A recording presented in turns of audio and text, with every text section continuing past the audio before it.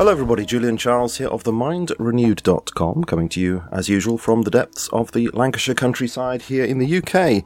And today I'm very pleased to be joined by Jonathan McLatchie, who is a Christian writer, speaker, debater, and founder of Apologetics Academy, which is a ministry that aims through online webinars to equip people to defend the Christian faith and to help Christians who are wrestling with doubts. Jonathan McLatchie has a BSc in forensic biology and 2 master's degrees, one in evolutionary biology and the other in medical and molecular bioscience, and he is currently a PhD candidate in cell biology. Whatever that might be, I hope to ask about that in a minute. And he is a contributor to many well-known apologetics websites. He's been interviewed on many podcasts and radio shows, including Unbelievable with Justin Burley on Premier Christian Radio, and he has taken part in umpteen moderated debates. Jonathan, thank you very much indeed for joining us on The Mind Renewed. Well, thanks for having me on, Julian. Well, it's very good of you to agree, and it's good to be speaking with you now. I mean, I came across you via, I think it was a Facebook post linking to a particular presentation that you'd given called The Case for Intelligent Design. Jonathan McLatchie presents to Teesside skeptics in the pub. Mm-hmm. And I found that very interesting, actually. I thought you were therefore going to be very well placed to answer some of the questions that I have about these sorts of intelligent design issues, which we'll get on to in a few minutes. Now, there are 3 things really that I want to pick your brains about today. So our interview will essentially be about apologetics in general in the current intellectual climate, and this thing called street epistemology, which some atheists seem to be involved with, and then thirdly, as I already said, the status of intelligent design as a scientific project, really, because we have looked at intelligent design, but not the sort of philosophical questions surrounding that so much. But could we start with a little bit about your background? Have you always been a believer in God? Sure. So I grew up in a Christian home. My father was an elder in the church I grew up in. So I've had a Christian upbringing since my early days. I became a Christian about 21 or so years ago in 1996. Been a believer since, and through my university years as an undergraduate student, I became interested in particular in the area of intelligent design as I began to study in detail the molecular workings of the cell and engineering prowess of macromolecular machines and information storage, processing, and retrieval apparatus that we find governs the show in biology, and also became interested in apologetics through my interaction with people of different worldview persuasions, atheists, Muslims, Jehovah's Witnesses, Mormons, etc. So that's kind of in a nutshell my background. Were you influenced at all by the work of Michael Behe in that? Yes, I've met Michael Behe several times, and I've read both of his books, and yes, he's been an influence on my thinking. And so you do this thing called cell biology. Go on, give us some idea of what that's about. Right. My particular area of study is mitosis, which is cell division in eukaryotes. Eukaryotes, for those of your audience who are not biologists, is me. cells with nuclei. So we are eukaryotes as opposed to, say, bacteria and archaea, right? There's 3 domains of life. There's bacteria and archaea. Bacteria and archaea collectively are the prokaryotes. And then the rest of life are eukaryotes, which are nucleated cells. So I study the mode of cell division in eukaryotes. Wow, I think that's suitably obscure for somebody doing a PhD. Now, which university are you at, by the way? I'm at the University of Newcastle. Newcastle. Are you open about your interest in intelligent design in your department by any chance? No, it doesn't really come up. Doesn't really come up. Okay. Perhaps you could tell us a little bit more about Apologetics Academy, how that works, because you run these webinars. What goes on with those? So I run a weekly online apologetics webinar every Saturday evening called the Apologetics Academy. The website is apologetics-academy.org. And the idea is that every Saturday I bring on different scholar, apologist, thinker, researcher from across the theological spectrum. So it could be a Christian or an atheist or agnostic or a Muslim or even a Mormon. And I have them present for up to an hour on a topic of interest to Christians, particularly on those topics which pertain to the question of whether or not Christianity is true. And we also cross-examine and evaluate other worldviews as well. And basically, after they've presented, then we open up to open floor Q&A, discussion, dialogue, and debate. So anyone anywhere in the world can, from the comfort of their own living room, interact with a leading scholar in their respective field.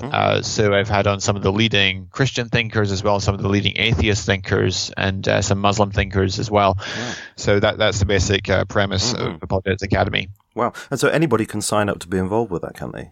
Exactly, yeah. So if you go to apologetics-academy.org and click on online apologetics training, you can find the upcoming schedule of upcoming webinars.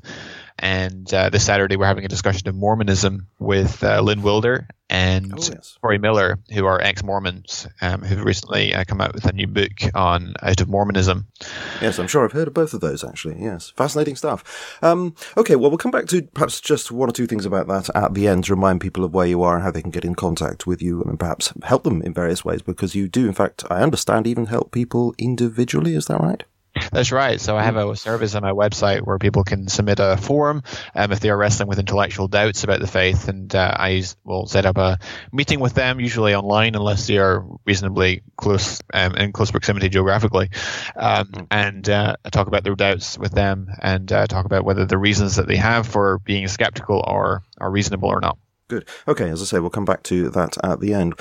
Let's discuss then a bit more about this area of Christian apologetics in general, why you think that's important. Now, the first thing that I always feel is necessary to say about this, and I think you probably know what's coming, is that it does not mean to apologize about anything, because it does sound like that. It means something more like giving a reasoned defense for what you believe to be true, in this case, Christianity.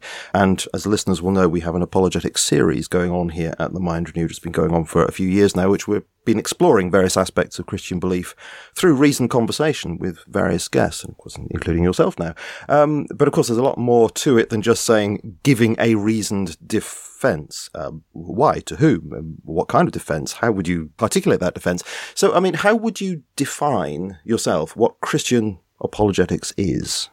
Right. Apologetics is the discipline of defending the faith. As you mentioned, it comes from the Greek word apologia, which means to give a reasoned defense. It's a legal term. We find it in 1 Peter 3:15 in Scripture, which says that in your hearts honor Christ the Lord is holy. Always be ready to give an answer, or to give a defense, to give an apology to everyone who asks you, to give the reason for the hope that lies within you, but doing so with gentleness and respect. And so we see throughout the New Testament various apologists. We see in the book of Acts, we see Paul debating the Jews in the synagogues. We see Apollos doing likewise. We see Peter also. We see various contenders for the faith. Even Jesus, John the Baptist in Matthew 11 sends disciples to Jesus to ask him whether he's the one they're expecting or whether they should be waiting for another. And then what does he do? He goes to provide evidence for him being the Messiah, citing from Isaiah 35 and citing from Malachi 3.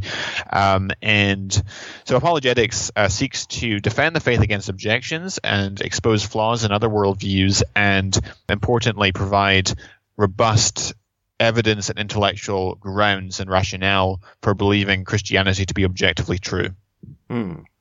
Yes, you said about challenging other worldviews there. Do you see a precedent for that in what Paul writes in 2 Corinthians, where he says in chapter 10, verse 5, we destroy arguments and every lofty opinion raised against the knowledge of God and take every thought captive to obey Christ? Do you see that he was doing that sort of thing there?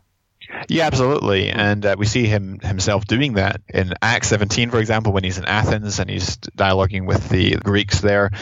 We see him doing that in the synagogues with the Jewish rabbis. It says in 2 Corinthians 10, as you mentioned, that for the weapons of our warfare are not of the flesh, but have divine power to destroy strongholds. We destroy arguments and every lofty opinion raised against the knowledge of God, and take every thought captive to obey Christ. And so often when we talk about demolishing or destroying people's arguments, people think, that's not a very Christian thing to do, is it? But in fact, that's something that, in fact, Scripture commands us to do. It's something that Paul writes in his letter that we should be practicing. We should be removing stumbling blocks from people's way that prevent them from coming to the gospel of Jesus Christ. And, Paul was, in his own day, a trained academic. Do you think basically it's the academics that should be doing this, or should everybody be involved? really everybody should be involved in apologetics. Apologetics isn't something that we might merely like to do. It's not something that's just suggested in Scripture, but it's something which is in fact commanded in Scripture. I already mentioned 1 Peter 3:15, but there's other apologetics texts in Scripture. You've already mentioned 2 Corinthians 10 also. 1 Thessalonians 5:21 instructs us to test everything hold fast to the good.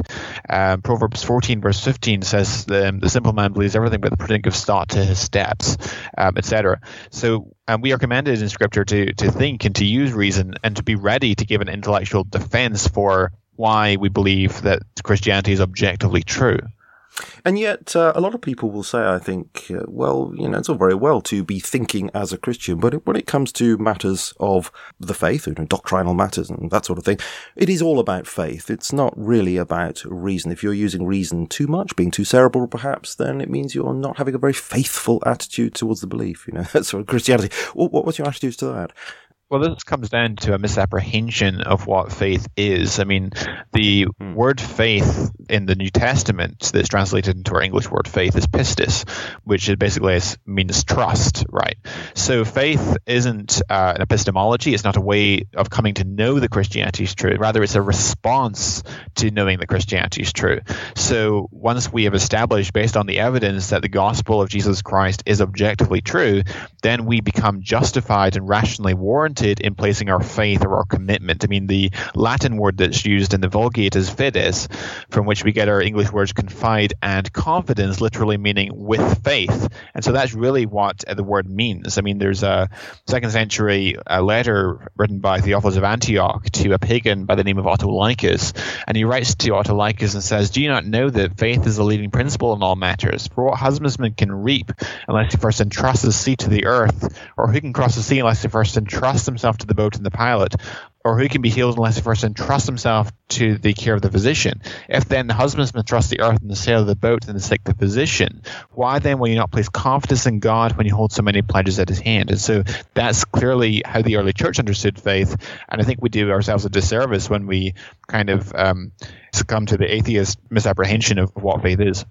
Yes, indeed. I was just thinking of Richard Dawkins. He does have that attitude that faith is an epistemological thing, isn't it? Then he says, it's all about blind faith. As you say, that is coming from a misapprehension. Yes, very interesting. There are two different schools, are there not? Main schools, anyway, of apologetics, the sort of evidential approach and the presuppositionalist approach. Do you use both in your own work? I think that there is room for, I would emphasize an evidentialist approach, but there is certainly room for presuppositional style apologetics. So, for example, the moral argument is a presuppositionalist type argument, right? I tend to focus and major on the evidentialist approach to apologetics. I think that is far more persuasive and far more convincing than a presuppositional approach. Okay. They do tend to be sort of polarized, I've found, where people tend to go for one or the other, but it's interesting that you would use certain aspects, perhaps at times, of each, even though you do concentrate on the evidentialist. Mm-hmm. Yeah. Mm-hmm. Sure. Okay. Just as a matter of interest, where you are based, is apologetics much of a feature of church life? No, not certainly at my church, but I think it should be more. Yeah. It isn't round here. Yeah. It isn't round here either. Yeah. So how do we do this? I mean, how do we get people interested in the churches? Because I bet it's very important, isn't it? Yes, tremendously so. And when we don't have a robust intellectual foundation for our Christian faith, then it's not going to be too difficult for someone to talk us out of something that we've never been talked into in the first place, right? Indeed, yes. So what's your answer to that? I mean, how do we get people interested in the churches? Yeah, that's a $1 million question. It's very, very difficult. I've been trying to work this out for a long time.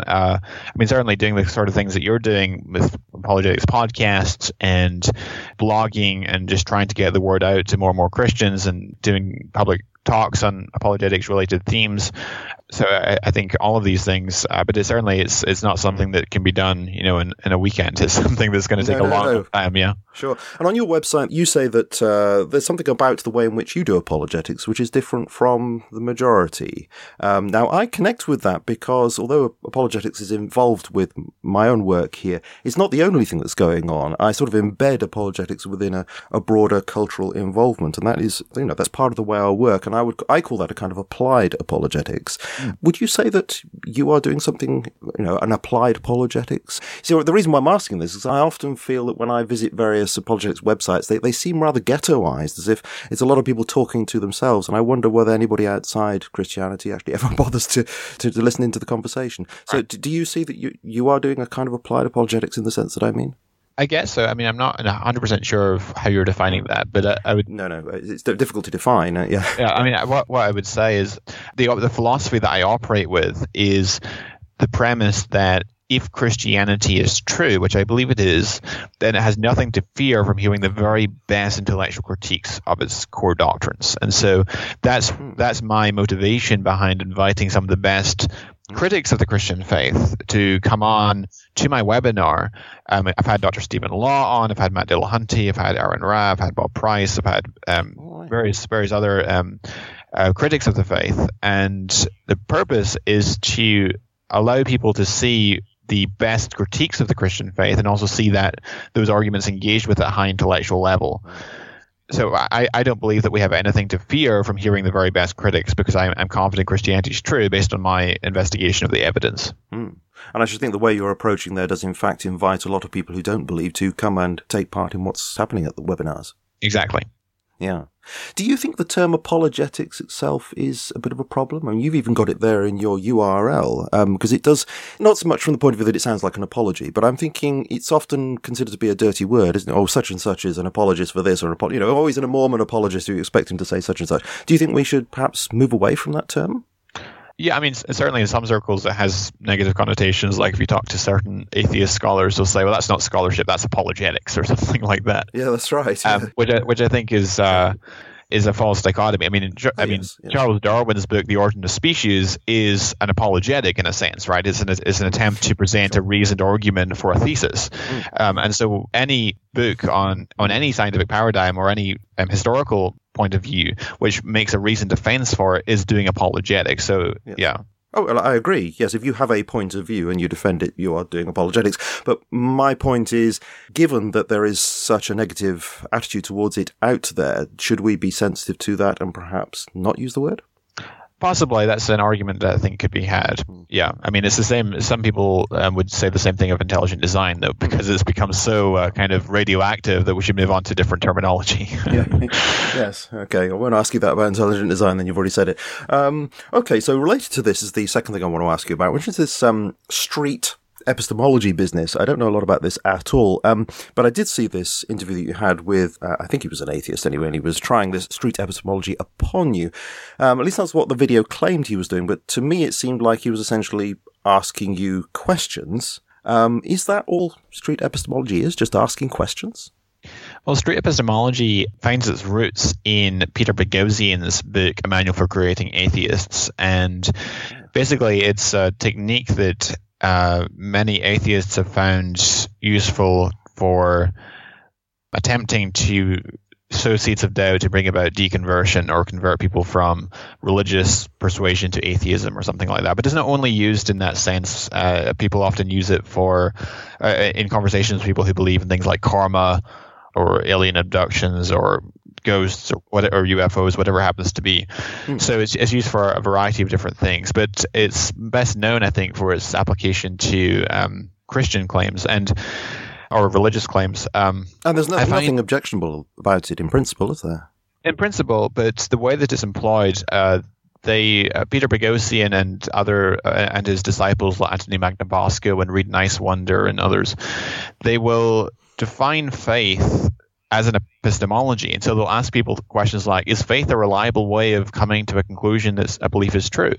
And of course, the correct answer to that is, well, no, because it's not an epistemology at all, right? As I said earlier, it's a response to knowledge. And they will say things like, okay, so on a scale of 0 to 100, this is the first question they normally ask after having established what belief, right? They'll ask. I think he asked you this. The one in the video, I think he asked you that.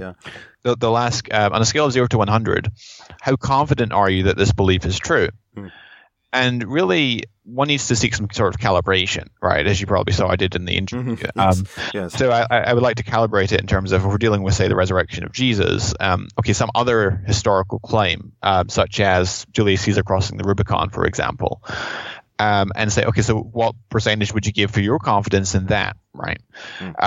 Because I mean, I would say that I'm sure beyond reasonable doubt that Christianity is true, but you need some sort of calibration. And the next question, so then they'll often ask you, okay, so let's say I give a percentage of say 98 or 99%, even though I don't like the sort of numerical scale, I prefer to just say I'm sure beyond reasonable doubt or something along those lines. But but they would then follow up the question, okay, so what's your main reason for you being so confident? And my response to that is, well, it's not just one piece of evidence, right? There's not just one golden bullet argument which then demonstrates that Christianity is true. No, it's a cumulative case. And this is another misapprehension that many atheists, in particular the street epistemology crowd, have. Because Christianity is not established by just one piece of evidence, but rather lots of different lines of evidence, lots of different strands of evidence which together converge on a conclusion. So so people will typically bring up a particular reason and then they'll say, so if you didn't have that reason, how would that affect your confidence in the belief? And so basically what it's trying to do is peel back the onion to demonstrate that the reason for your confidence is not really the evidence at all, but rather just your faith. That's basically what they're trying to demonstrate. I see, yes. And my response to that is, well, okay, so take, for example, a proposition like the existence of Abraham Lincoln. What evidence would it? I mean, if we didn't have all the evidence for Abraham Lincoln existing, well, would you be so confident Abraham Lincoln existed? Well, if we didn't have any of the evidence we had, well, sure, but that would take a rather dramatic change in what evidence is available. So it's the same thing with Christianity. There's the evidence would have to be so radically different if the resurrection didn't happen that it's not really a hypothesis that we seriously entertain. So what would you say then, that Christians should be really aware of the method that these so-called street epistemologists are using? In a sense, what they're doing, you can't blame them for having a go, but we ought to be aware that it is a particular method and be able to respond to that method. Yeah, I think Christians should be equipped and trained on how to engage with street epistemologists. And for your listeners, I direct them to my 2 interviews, which I've uploaded to my YouTube channel. One with Reed Nicewander, who's a very popular street epistemologist. Another one with Douglas Letkeman, where he also attempts to do street epistemology on me. And the method that I use in dealing with them really causes them not to get very far with that method at all. Because approaching an evidentialist argument using street epistemology just doesn't get you anywhere. And so it's called street epistemology, presumably because people actually go out on the street with a clipboard and they have a list of questions and collar people out there on the street. Right. It's very it's kind of the atheist equivalent of street evangelism. Indeed. You say that, you said right at the beginning, that faith is not an epistemology in itself, but there's something of that in Reformed epistemology, isn't there? Alvin Plantinga would argue that faith is or can be a form of knowledge. Do you have any truck with that? Faith can be a form of knowledge in what sense?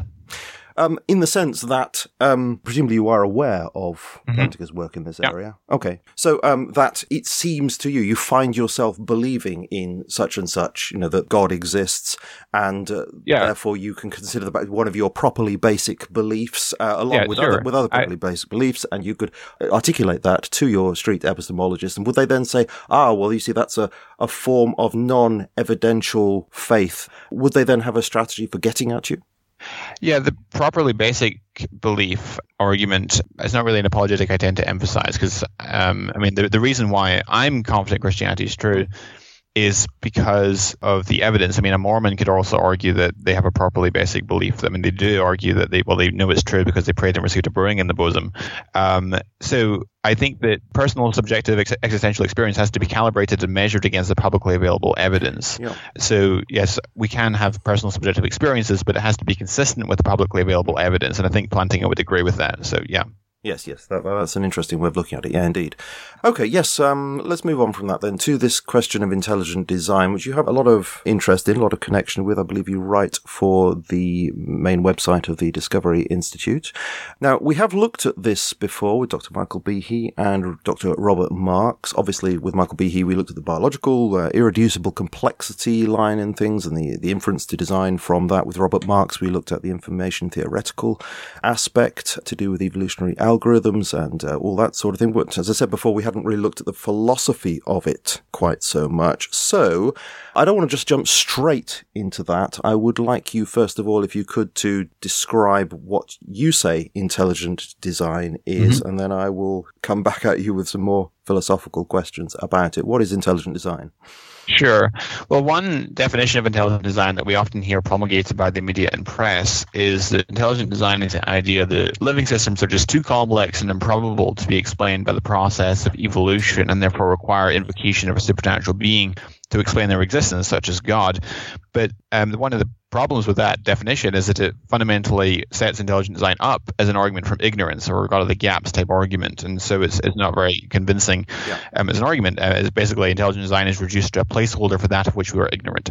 Whereas a better definition, I think, of intelligent design, and the one that I would advocate for, is the following: that intelligent design is the idea that we can infer from patterns in nature that some features of living systems are best explained by an intelligent cause, rather than a stochastic process involving chance and necessity.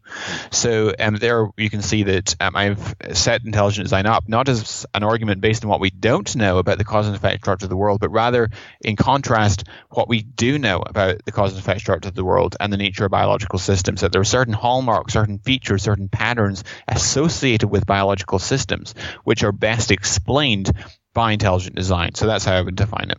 I see, yes. You said some examples. Would there be other examples of biological systems that don't show evidence of design? Absolutely.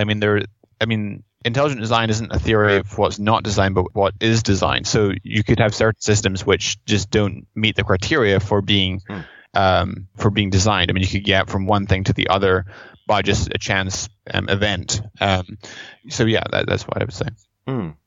So if one was to say that the designer was God, and of course I'll ask the question as whether that's to be included within intelligent design theory or not, it's certainly that it's an inference that one can make personally, that the designer is God. If that's the case, then would it be that God had only designed part of the universe, just those things from which one could infer design? But no, I mean, the intelligent design explanatory filter, while it is fraught with false negatives, it hopefully avoids false positives. So you could have something which could, in principle, be the result of stochastic chance-based processes and mechanisms, but is in fact the product of design. But so that's a false negative, and that's something which the explanatory filter of design detection has a problem with. But what comes out with the explanatory filter as being designed, hopefully it excludes false positives. So it's not, as I said before, it's not a theory of what's not designed, but a theory of what is designed. So there are certain features which evidence design, and designers can hide their tracks. So I don't really see that as a potent objection. Okay, so if it makes this inference to design per se, it doesn't make necessarily an inference to a designer who we can say this is the designer or that is the designer. Is that correct? That's correct. Yeah, intelligent design doesn't make any claims, at least in its purest sense, about the identity or nature of the designing intelligence. Right. No, I accept that, but a lot of people will say, but that's just a ruse. In fact, what is behind the theorist's mind is God, and so they say creationism in a cheap tuxedo, or they say it's stealth creationism. How do you respond to that? I don't find that a very potent objection, because. So I want to make a distinction. So I think that the designer is the God of the Bible. I've made no secret of that. I'm a Christian apologist, for crying out loud. So I don't have a problem with that. However, I don't think the biological evidence on its own gets you to that conclusion. And so I would say that my conclusion that Christianity is true is not something which logically follows from the conclusion of intelligent design. Yeah. So that's a distinction I would make. I reached my conclusion that Christianity is true on completely independent grounds, independent of the thesis of intelligent design in biology. So somebody who believes that we're created by aliens would be just as justified in saying, oh yes, I believe intelligent design and believe it's aliens that did it, as you would as a Christian theist to say you believe that God did it. I mean, I would push back on that and argue that the theistic design hypothesis is in fact a better candidate explanation than the extraterrestrial design hypothesis. But that would certainly fall within the bounds of an intelligent design theory, yes. So somebody could in fact believe the flying spaghetti monster had done it, and within intelligent design, that would be perfectly acceptable. Right. if they wanted to. Right, that wouldn't be a warranted conclusion from the scientific evidence. Someone could believe that, and I would probably laugh at them and say, "But what about all the evidence against?" So I think that the theistic design hypothesis is far more plausible and far more tractable than that. Yeah. Okay, so if you make an inference to design, whatever it is, you're looking at some biological organism, and you scan the literature, and you've looked through years and years and years, you find no example of how that may have come about, and you see what you think is irreducible complexity, and you reach a point where you think, yes, okay, I believe this is designed. Is that a hard and fast conclusion at that point, or is that as provisional as the rest of science? Well, when we're talking about historical claims, we are using the historical deductive method of inferring to the best explanation for multiple competing hypotheses. So I would never use words like proof. It doesn't prove intelligent design, but rather intelligent design is the best explanation based on what we know so far about the cause and effect structure of the world, the types of phenomena that we find in biology, and what types of causes are necessary to produce them. All right, so is it science? Now, what I mean by this is, does not science have to adhere to what is called methodological naturalism? And I mean that in a hard sense, that only natural causes can, in principle, be considered to be a cause of phenomena. Okay, so science, must it follow methodological naturalism? I would make a distinction between methodological naturalism and methodological materialism, and I would say that intelligent design is perfectly natural phenomena which we have experience of. We have uniform repeated experience of intelligent agencies producing certain types of effect, namely complex specified information content. So I have no problem with making an inference when we find that type of phenomena in biology to the reality of a designing intelligence. Now, intelligence is not a material cause, but it is a natural cause. So right. I think that a design inference is warranted in this case. Okay, yeah, that's interesting. So, and in fact, I would even say that we infer to intelligent design in forensic science, which I have a degree in. We infer to intelligent design in the SETI program and archaeology and so on. So we don't know how matter interacts with mind. We don't know how mind interacts with matter, but we're nonetheless justified in inferring design as a cause, even if we don't fully understand how agency interacts with the material world. Okay, so in fact, ID is not at any point within the science of ID, if we're going to say it is a scientific program, it is never actually inferring to supernatural design. It is always just inferring to design. It stops at that point. It never crosses over into the supernatural. Right. Yeah, science is not equipped to test whether a supernatural reality exists, but it can infer certain things about whether intelligent causes are necessary to produce the effect. And I think that whether that cause is natural or supernatural is outside the purview of science, can be addressed by philosophy and by other disciplines as well. Yes, because I was thinking about this. I read Bart Ehrman's book, How Jesus Became God, and of course this is to do with historiography rather than the natural sciences, but I noticed something going on there similar to this, in that he was ruling out of court that we should have an explanation of the resurrection as a supernatural event, because he was saying, well, history can only deal with natural causes, etc. I was thinking to myself, well, if that really is the case, and you take that on a very hard line, and you're not going to end up by saying, well, we cannot accept any explanation that even points in the direction of something supernatural. We will have to come up with some, even if it's very implausible in comparison with a supernaturalist kind of explanation, we have to come up with something that points in the direction of something natural, even if it's very implausible. Do you think there's a danger, therefore, with adopting this methodological naturalism position? It could lead us to answers that are less plausible than that which is really true, which is, the supernatural explanation. Exactly. Yeah. So imagine that there were some astronauts on the moon and they discovered an inscription or something like that, and they couldn't infer that design was the best explanation because they were restricted to methodological naturalism. But obviously, in the case of an inscription where you have letters and arranged in a particular way to convey meaning or something like that, the best explanation is design. And so, in fact, this is one way where naturalism, rather than intelligent design, could be a science stopper, right? It holds back scientific progress rather than promoting it. There are various tests that people insist upon for something to be considered to be scientific. One is that it should be predictive. Do you think intelligent design is at all predictive? Absolutely, I do. Intelligent design claims that intelligent agencies are the best explanation for certain phenomena, in particular complex and specified information or specified complexity. And by specified complexity, I mean arrangements which are not only improbable, and by improbable, I mean it exhausts the probabilistic resources at its disposal, but they're also... Sorry, could you say that again? I didn't quite catch that. It was right. You spoke rather quickly. I'm sorry. So specified complexity. So complexity, by complexity, I mean improbable such that it exhausts the available probabilistic resources, right? Mm-hmm. And specified conforms to some independently given pattern. So when you put these two criteria together, we have a warranted design inference. Now, so when we look at biological systems, the prediction that intelligent design would make, if indeed these systems are designed, is that we would find specified complexity. Right. And so when we look at inside the cell and we find these types of phenomena, then that is a fulfilled prediction of design theory. I see. So when we look into new areas, we should expect to find those particular characteristics that you've just listed. Exactly. Yeah. Okay, what about another one, falsifiability? Now, I know this is something that, this is Karl Popper's famous criterion that I know it's been challenged many times, but I do think it's still a good rule of thumb. Do you think that intelligent design is falsifiable in principle? Well, first of all, as you probably know, falsifiability as a demarcation criterion has been widely abandoned and rejected by philosophers of science. And there's a number of good reasons for that. I mean, scientific paradigms are usually not overturned by a single piece of anomalous data, right? It takes a whole cumulative case before a theory eventually has to be overturned and replaced with a new one. Yes. But intelligent design theory, I think, could in principle be falsified if it were shown that, in fact, there wasn't, in fact, specified complexity in biological systems, or if there were other mechanisms which could produce specified complexity aside from intelligent causes. Then that would seriously undercut the design thesis.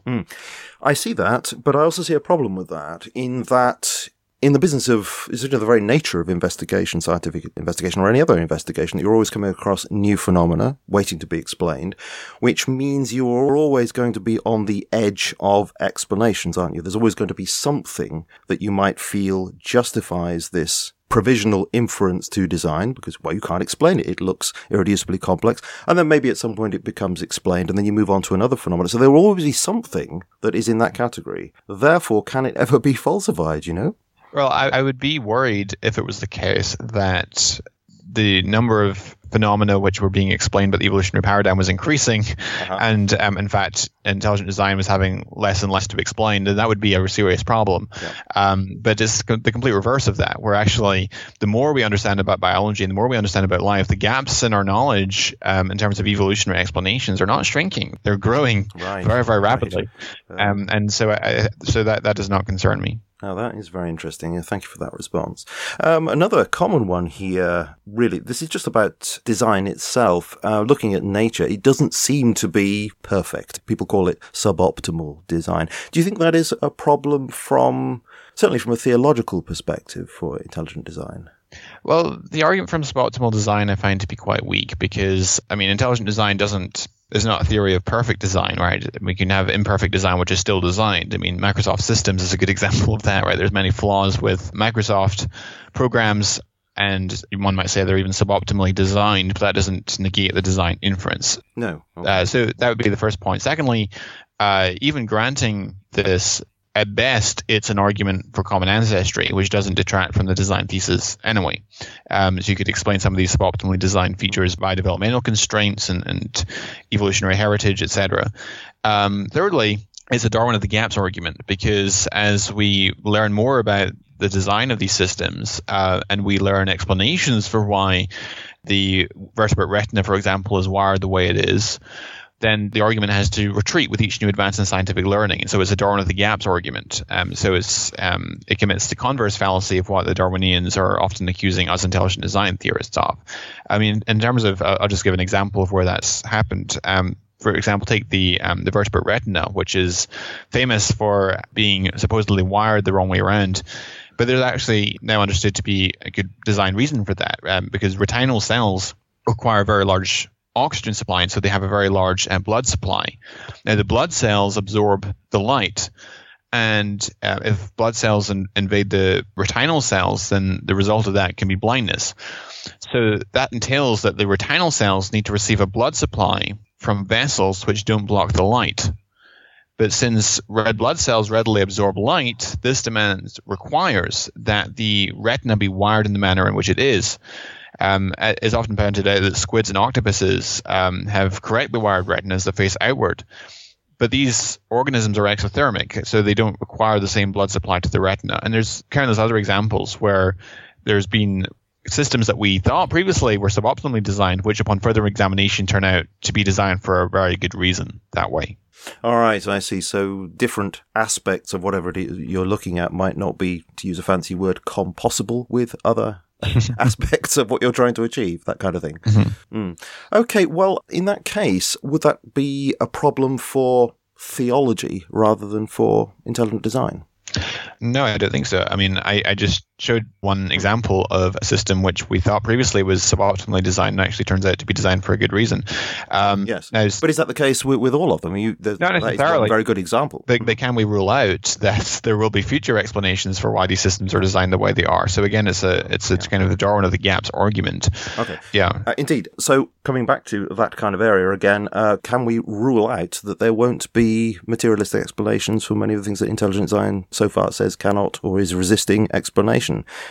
Well, the question is, what's the best explanation? And we're not saying there is no explanation. We're offering an explanation in the form of intelligence, because the only type of cause that can produce that can visualize a complex endpoint and bring things together necessary to actualize that complex endpoint, the only type of cause or category explanation known to produce that type of thing, to be able to do that, is intelligence. And so when we find irreducibly complex systems and systems that require multiple cooperating components in order to produce an overall effect, when we see information-bearing systems, information-rich systems in the cell, then the best explanation, I would argue, is intelligence. It's not that we don't know, but what we do know about the cause and effect structure of the world, namely that this type of cause or category explanation is necessary to produce this type of effect. Okay, another one that's often brought against idea theorists is that it promotes an attitude of being too quickly satisfied with not knowing. It's sort of in the interest of the idea theorist not to find a materialistic answer so they can say, well, therefore we can make our inference to design. Say that again? Sorry, I missed you. Can it promote an attitude by the theorist of being too quickly satisfied with not knowing the answer to a question so that they can say, we can have this justified inference to design? Does it create a desire not to find the answer? No, I think we should continue to look for material explanations to see whether these. But I think the more that we do search for material explanations, the more we realize just how inadequate they are to produce these types of phenomena. So that's what I would say to that. Yeah, but would it, if we were to adopt this, say the scientific community were to adopt this in general, would it kill curiosity? Would we not say, well, no, intelligent design is clearly the case, so we needn't look for answers anymore?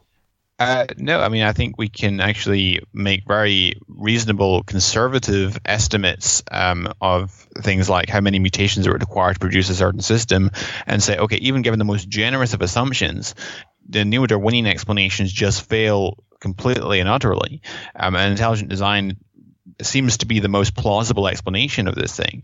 And I think intelligent design actually encourages us to, say, look for function for apparently suboptimally designed systems, look for functions of so-called junk DNA, which is thought not to be functional, and actually, upon further investigation, turns out to be functional. I mean, neo-Darwinism, one could even argue, discourages us and hinders scientific progress because it says, well, these systems are just suboptimally designed because they're the outworkings of evolution, a stochastic, unguided, blind process.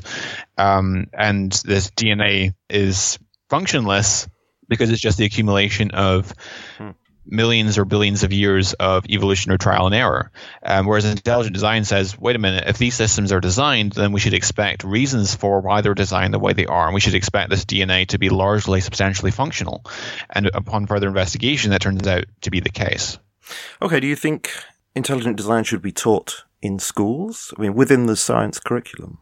No, I don't think so at this point, at least, because I don't think intelligent design hasn't yet won the scientific consensus, and so I don't think that it should be rushed into the public school science classes until it's convinced the majority of the scientific community of its correctness. So you think that neo-Darwinian evolution should continue to be taught in schools? Absolutely, I do, and I think that it should be taught in a teach the controversy model. So I think that we should explore not just the strengths of the currently taught paradigm, but also weaknesses thereof that are spoken of in the mainstream scientific literature. Aha, so not specifically talking about intelligent design, but just the weaknesses of the current theory. Yeah, exactly. Okay. Well, intelligent design itself, do you think it should be taught elsewhere, perhaps in RE classes, something like that? Does it belong in RE? Well, I mean, the way that I would teach religious education is probably different from the way that most people do. But the way I would teach religious education would be to equip students with the tools necessary to critically evaluate the religious claims of different worldviews, such as Christianity, Islam, etc., and weigh up the evidence and discuss it in a rational and critical way. And I think that when one does that, I think the evidence strongly supports the truth of the Christian worldview. Now, I think that arguments for classical theism could be discussed in that context, and that could include the arguments from biological design, such as we've been discussing here. Yes, okay. What's your attitude towards theistic evolution? I know it's got very bad press in particularly evangelical circles. I think it's quite ably defended by Keith Ward. I've read something by him about that. I'm not personally persuaded by it. I think it has difficulties, but what's your attitude towards it? I think it has scientific, philosophical, and theological problems.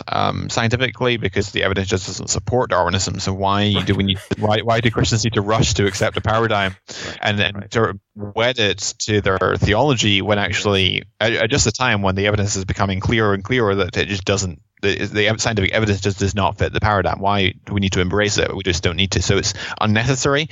Also, it's philosophically problematic because not even God can direct a fundamentally undirected process, right? It's just straightforward logic. So that's not even a theological problem, but just a logical one. And if we're defining Darwinism as an unguided, stochastic, blind process, mindless process, then in what sense is it theistic? Right. To the extent that evolution is theistic, it's not Darwinian. To the extent that it's Darwinian, it's not theistic. So as soon as you start saying that it's guided or directed towards a particular outcome, then you're no longer in the field of Darwinism. You're now into intelligent design territory. Right. And I would be very happy with that. Oh, I see. Right. So you would be happy with something like that sort of front-loaded kind of information at the beginning that somehow found its way into the evolutionary process and gave rise to what we might call, therefore, design. You'd be happy with that? In principle, I don't think that's the way it happened because I don't think there's good enough evidence for common ancestry. But in principle, I'd be open to that if someone could give me some good arguments for it. So you don't like the idea particularly of front-loading for a number of reasons. So obviously, side-loading is the thing that presumably you would go for, which is where God intervenes from time to time to bring about new life forms, something like that. Is that what you would go for? Yeah, I think that's the best understanding. I think saltationism or de novo creation are the best ways to go. Okay. Now, as you know, there is an objection to that in terms of elegance. A lot of people say that that is not the kind of thing that you would expect God to do. It's not worthy of God. It's an inelegant thing to do. You would expect him to set the whole thing going, and it's like a perfect created machine that produces rather than this thing that he has to tinker with every now and again. How do you react to that kind of objection? I am not in the business of telling God to do things the way I would have done it.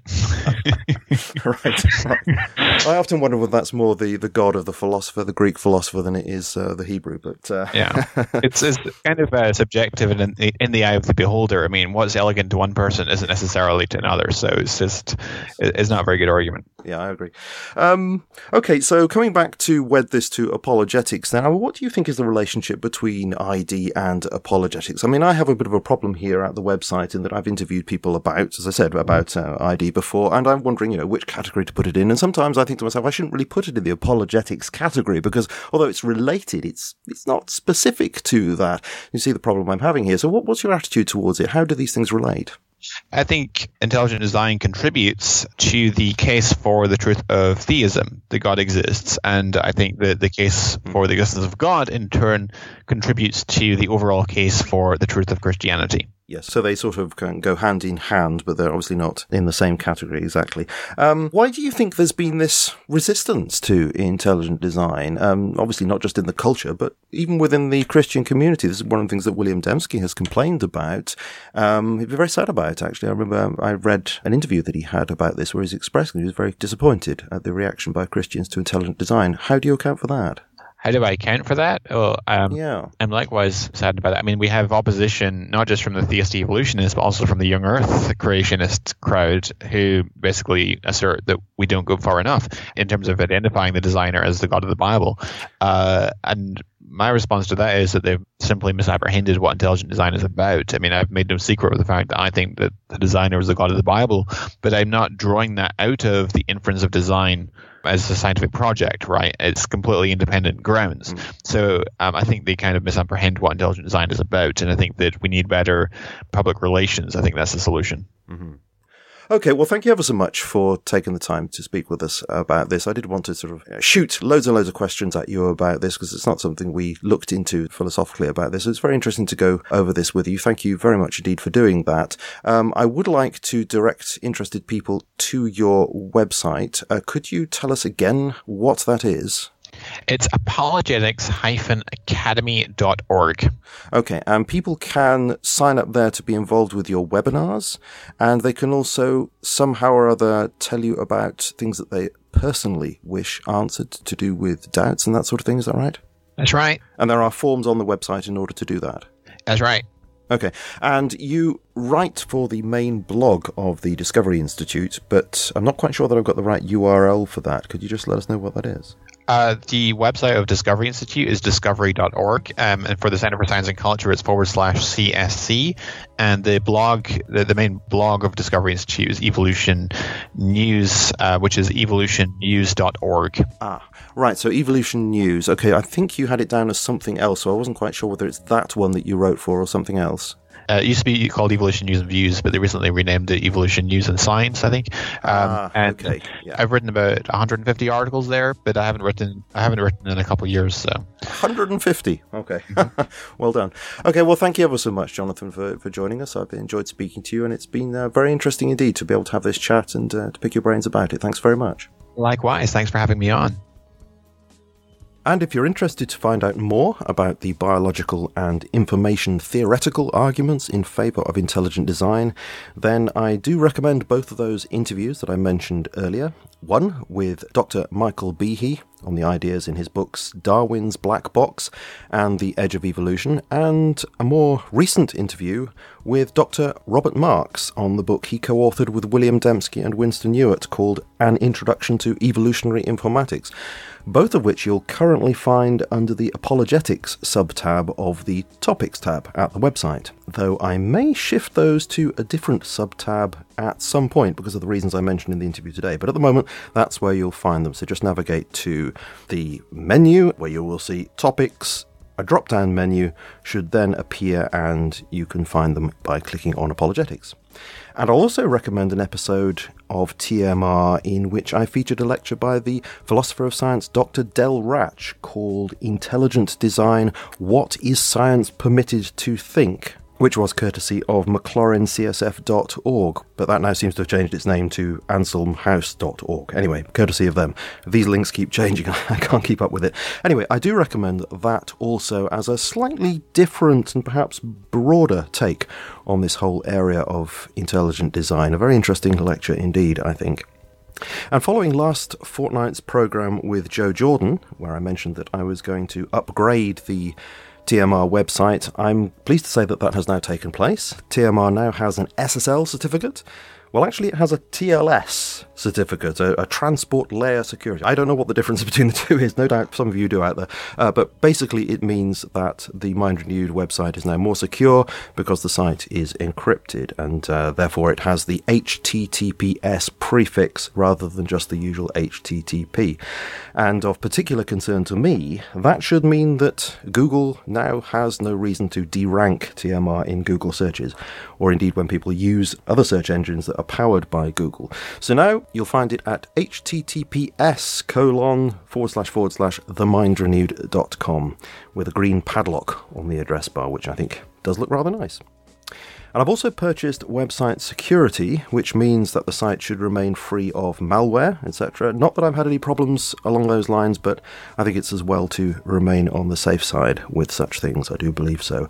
So in the bottom right-hand corner of your browser now when you visit TMR, you should see a little red shield from McAfee, which when you click on it certifies that the site is secure. Now, the only downsides are two that I know of. One is that I've had to replace a few of the plugins that controlled the main menu, the slideshow, and the news display, which means that the website doesn't actually look quite as tidy as I think it did before. Unfortunately, those plugins, I tried as hard as I could, but they refused to render some of their components via HTTPS. They insisted on doing that through HTTP, and that meant the pages on which they were active appeared to be less secure. So therefore I had to change those plugins, and as I say, it doesn't look quite as neat as it did before, which is a bit of a disappointment, but it's still all very functional.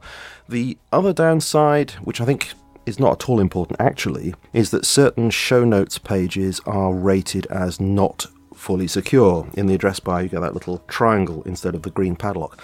Now, the only difference is that on those particular pages I have Amazon links with a little bit of extra code actually provided by Amazon to identify TMR as the referrer.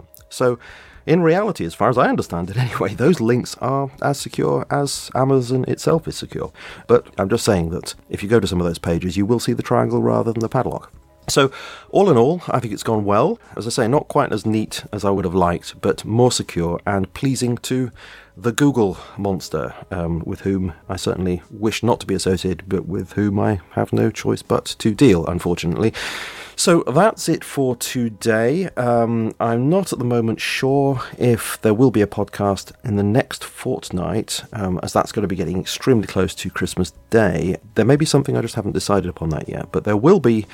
There should be, anyway, that Nephilim Boys and One Girl Revolutions episode on New Year's Day, or rather as the clock strikes 12 on New Year's Eve, whichever way you want to look at it. So that will be just a week later than the normal show coming out a fortnight from today. So, as I say, that's it for today. If I don't get to speak to you before Christmas Day, let me wish you all, wherever you may be in this world, a very enjoyable Christmas celebration, and don't forget to hang up a stocking and leave a little drop of brandy or perhaps port next to the fireplace or letterbox for Father Christmas. You have been reminded. And I, for one, am looking forward to Father Christmas enjoying that glass of port or brandy in this house on Christmas Eve. You have been listening to me, Julian Charles, of themindrenewed.com. In fact, https://themindrenewed.com. And I very much look forward to speaking to you in the near future.